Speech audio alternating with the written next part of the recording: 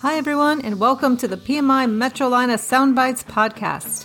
You'll find a healthy dose of interviews and tips that span across our chapter, and all in easily digestible episodes, ranging from 5 to 30 minutes, giving you information you can use on the go. Thank you, Rhonda. Welcome everyone to our 5th episode, a deeper dive into crafting a valuable toolkit.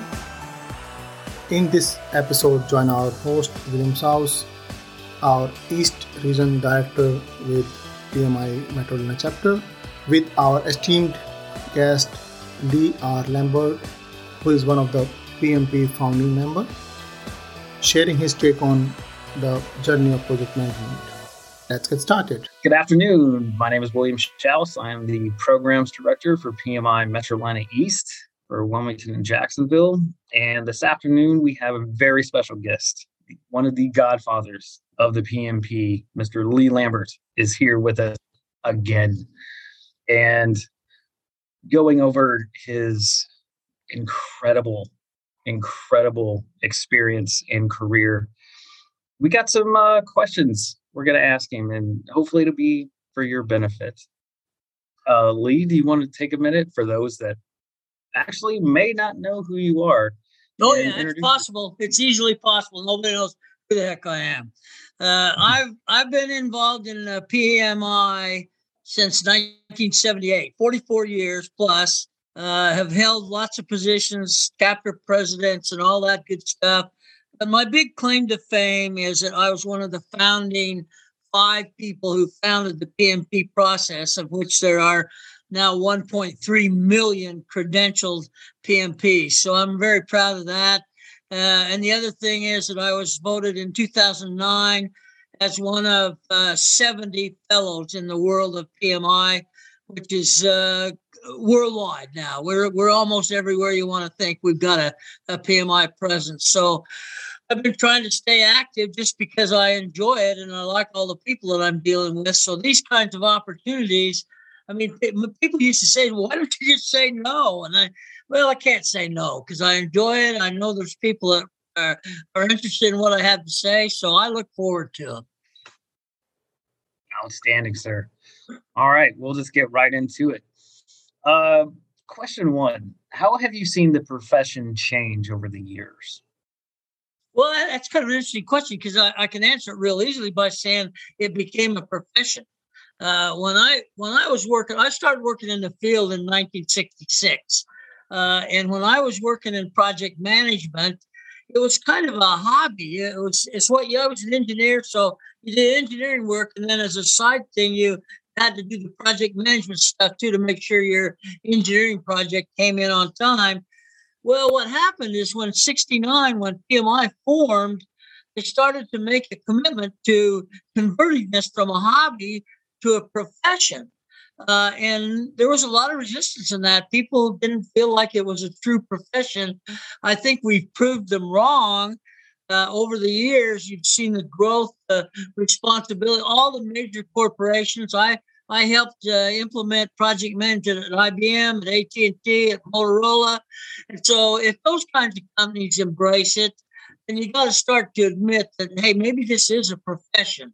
And so now we have, even at the university level, we now have probably 40 or 50 universities offering degrees in project management, either bachelor's degree or master's degrees in project management specifically.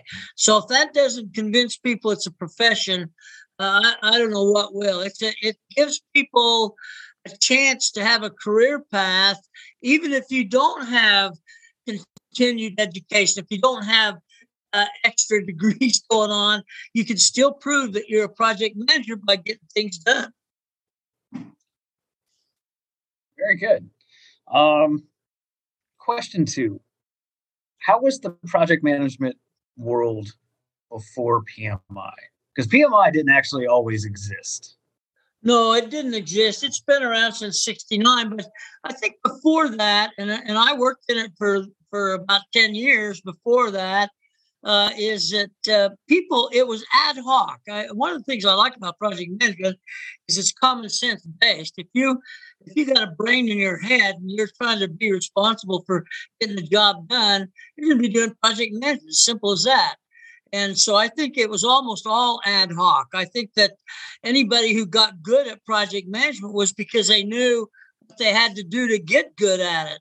And so what's happened is we've really just transformed that common sense attitude over into a much more structured environment. So, we started to create documentation that said this is the way it ought to look. And we've got a series of PMBOKs and things that document how we should be doing these things. And I think eventually people just really realized, hey, look, the same way I've been doing things at home for home projects, at work for work projects, are the same way project managers do their work. So I think it was there all the time. We just didn't know what we called it. Interesting. Question 3. In your experience working in the early days and now as the profession seems to have exploded, what is one mistake you see today's project managers making that maybe they're not really doing themselves any favors by doing certain things? Yeah, I really think there's 2. Now, one of the things I've got to qualify this with, I'm not an agilist, so I can't talk in any depth about Agile and what good or bad that brings to the table. It's certainly been embraced by a tremendous number of people and organizations, so there's got to be some good stuff in there. I think basically what I'm going to say applies in either one of those environments, predictive or agile, and that is that I think we've become so enamored by process that we've sort of looked the other way when it comes to product. If you look at when we first started out in project management, one of the big breakthroughs, if you want to call it that, was the work breakdown structure. Everybody realized how important that was because it took the scope of work and broke it down into manageable pieces that we could do as almost as independent small projects. And that really proved itself to be very, very useful. Well, unfortunately, I think we've moved away from what I'll call the religious use of the work breakdown structure because it takes time to develop.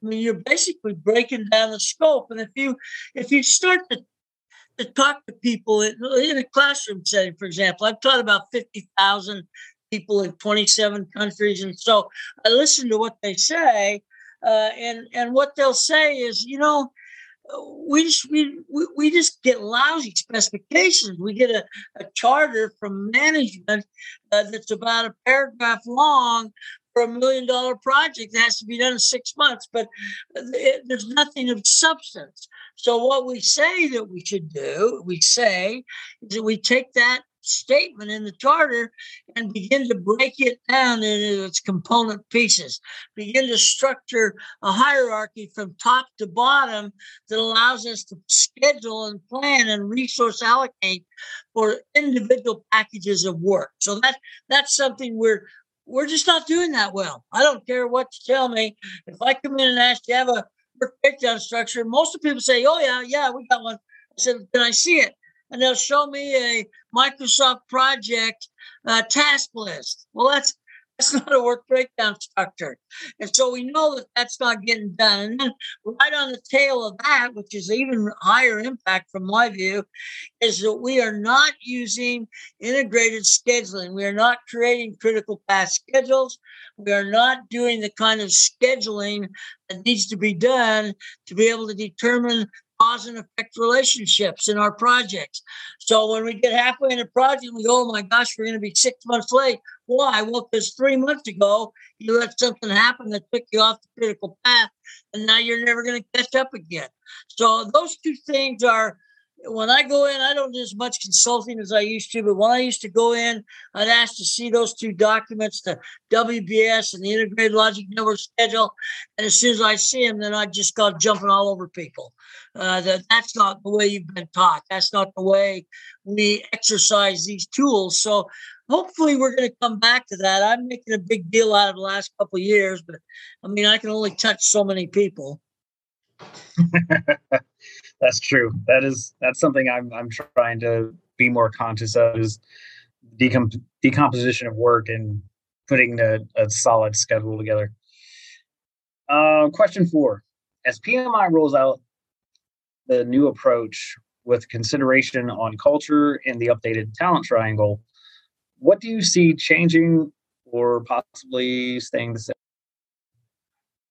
Well, I think people put too much emphasis on the revised PMBOK, where we've gone from process orientation to principle orientation. I reviewed it I'm one of the first reviewers of that document for them, and I gave it a raving review. I thought it was awesome. I thought it goes back to that common sense thing I mentioned early on. I mean, it's really structured around how would you really do one? Not how does the methodology look or how does the process steps look, but how would you really do one?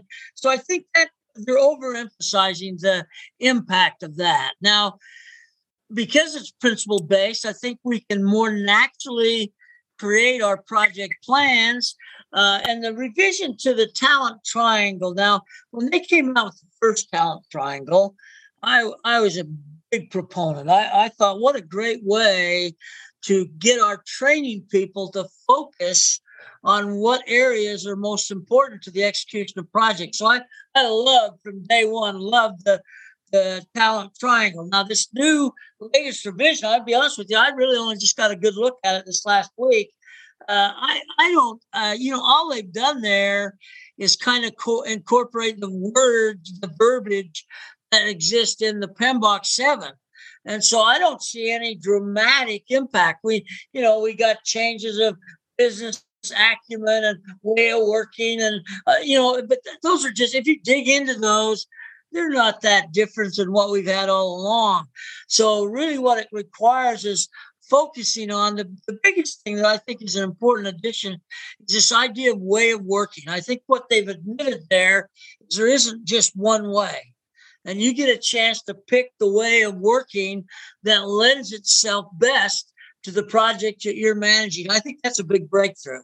And I think we'll find ourselves not being forced into a methodology when we should really be doing it some other way of working. And I think that some of our PMI people did a tremendous amount of work on that book that's available in their library of books available called Way of Working. And it has an agile connotation to it, a disciplined agile.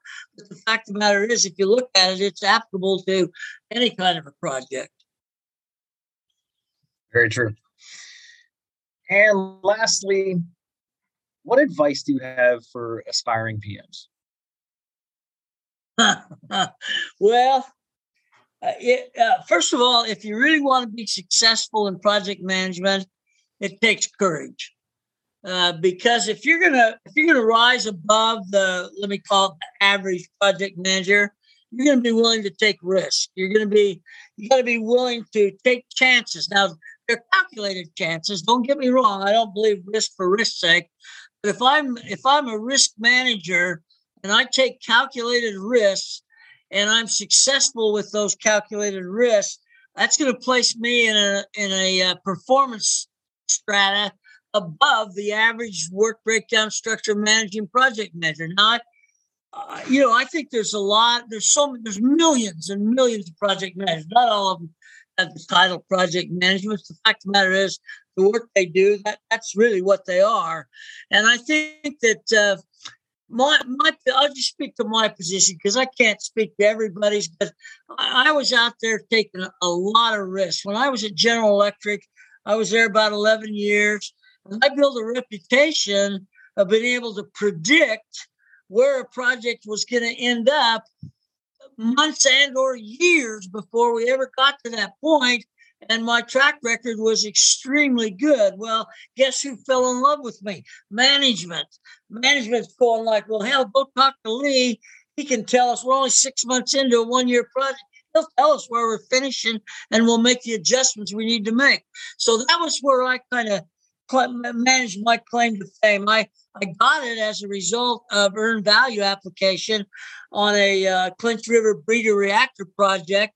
But what that did for me is it gave me a way to calculate the impact of history on the future. And I've always said that whatever happened in the past is going to happen again in the future unless somebody does something about it. Well, if I'm using that data, I'm someone that's going to do something about it.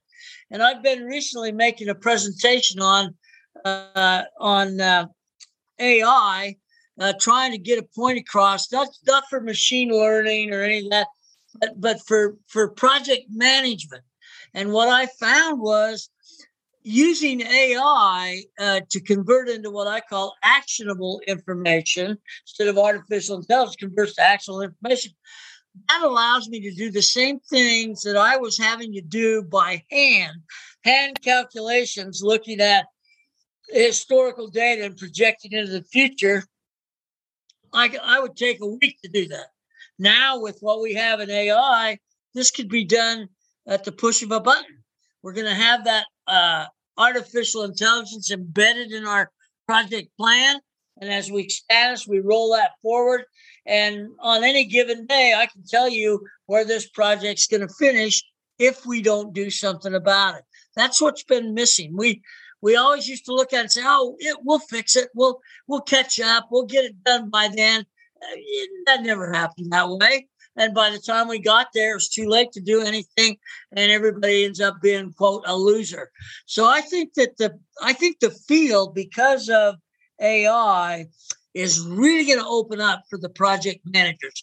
You're going to be able to take that data, and you're going to actually start to look like you're intelligent because you're able to convert that artificial intelligence into actionable information. So I'm doing 2 or 3 of those sessions coming up. I just did Minneapolis. They commented that it was the best thing they'd ever done.